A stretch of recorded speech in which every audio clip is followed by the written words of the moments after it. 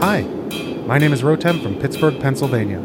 Our local makerspace has reopened, and after almost a year of watching blacksmithing videos online, I'm about to pull a 2,000-degree piece of metal out of the forge for the first time. This podcast was recorded at 2:07 p.m. Eastern Time on Tuesday, June 22nd. Things may have changed by the time you hear this, but hopefully this old car part will be a brand new knife. Enjoy the show! Some great sound there. Some good ambi. That's some radio quality ambi sound. Hey there, it's the NPR Politics Podcast. I'm Asma Khalid. I cover the White House. I'm Susan Davis. I cover Congress. And I'm Mara Liasson, national political correspondent. Democrats have been pushing this sweeping voting rights bill to overhaul elections, and it's all but guaranteed to fall apart in the Senate today. The bill would create new federal mandates to make it easier to vote, toughen campaign finance disclosure laws, and enact new ethics requirements on every branch of government. So, Sue and Mara, this bill is essentially a wish list for Democrats. Republicans were never going to support it, especially not when GOP-led states have been trying to instate more restrictive voting measures. But all of this does show how far apart the two parties are on voting rights issues. It does, and I think it shows that the parties have been far apart for some time. I think it's important to remember that this legislation did not come about after the 2020 election. This is something that Democrats prioritized back in 2019.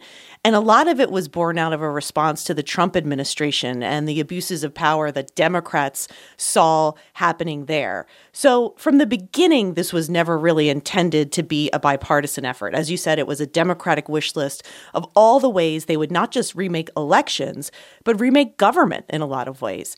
And so there was never really this idea that this was going to be some kind of big legislative effort that Republicans could buy in on.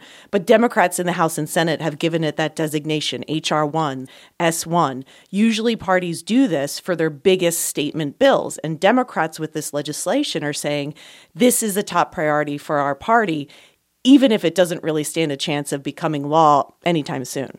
Except since the 2020 election, doing something about ballot access has become an existential project for Democrats. Right. And restricting access to the polls has become an existential project for Republicans, especially in battleground states. So it's actually something that was originally a messaging bill has become the vehicle for this life or death battle from both parties' point of view about the future of their parties and possibly the future of democracy. So it's become a really big thing. You know, the particular bill that we're talking about, it really has no chances of going anywhere. But there is this separate sort of compromise bill being proposed by West Virginia Senator Joe Manchin, and it was even endorsed by former President Barack Obama. But I should probably put compromise in quotes because I don't think any Republican senator has actually shown a willingness to jump on board with it. It's an intramural compromise with Democrats, because first you got to get all the Democrats, right? Within the Democratic Party. Exactly. So what is exactly in that bill, and is it possible that the Democrats in Congress might be able to pass that separate idea, even if it is slightly more narrow? You know, Manchin made a lot of news, I think it was last week or the week before, when he came out and said he would not support advancing this legislation on a partisan basis. His argument is essentially that when one party changes election rules, it undermines overall confidence in the integrity of that election. But he's not really opposed to a lot of the substance in the bill. What he has put forward is sort of his own wish list of how he would modify or change this legislation with the goal of trying to bring some Republicans on board. So in his proposal, he includes things like national voter ID laws, something that has always been very controversial, heavily supported historically by Republicans who say it's important to election integrity.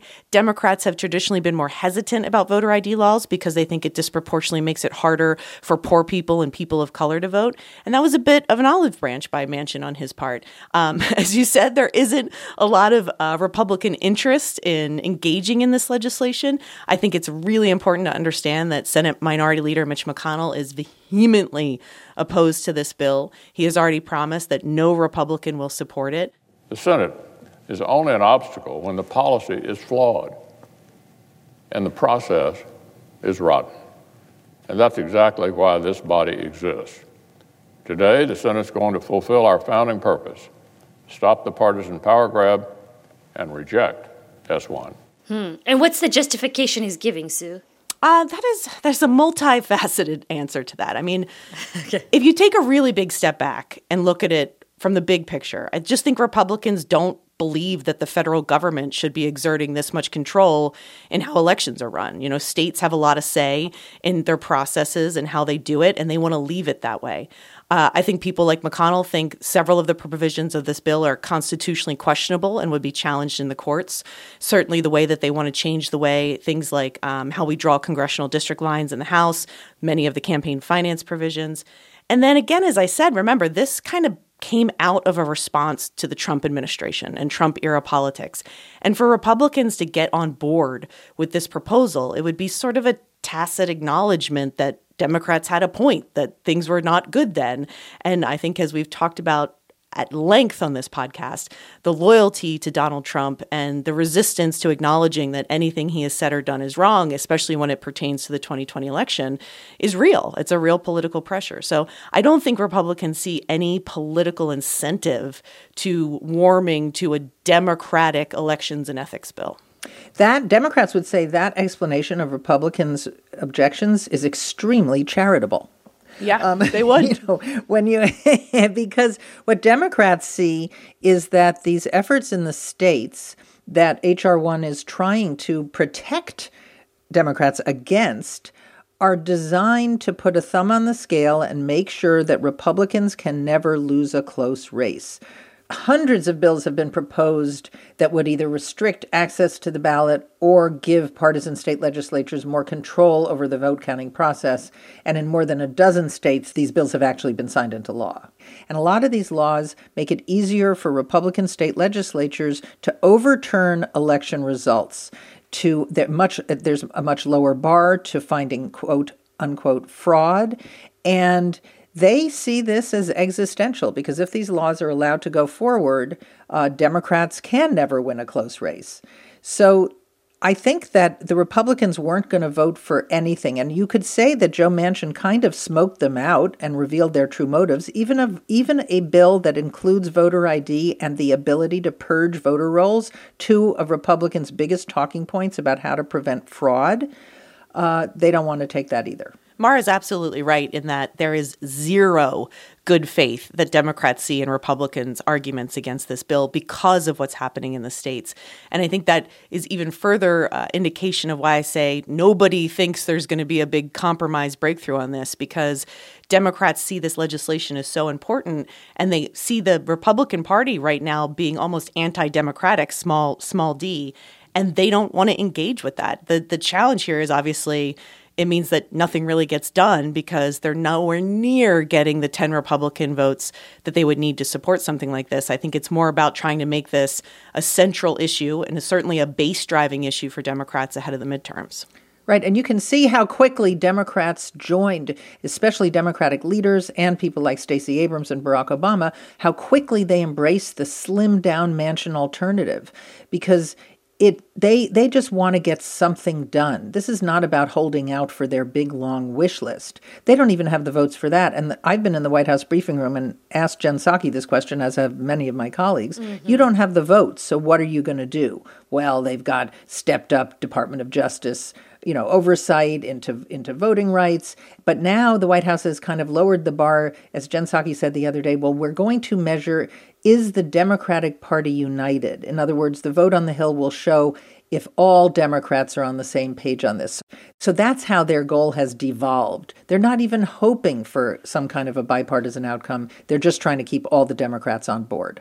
Of course, even if all the Democrats are united, there is, of course, the question of can anything actually still get through Congress?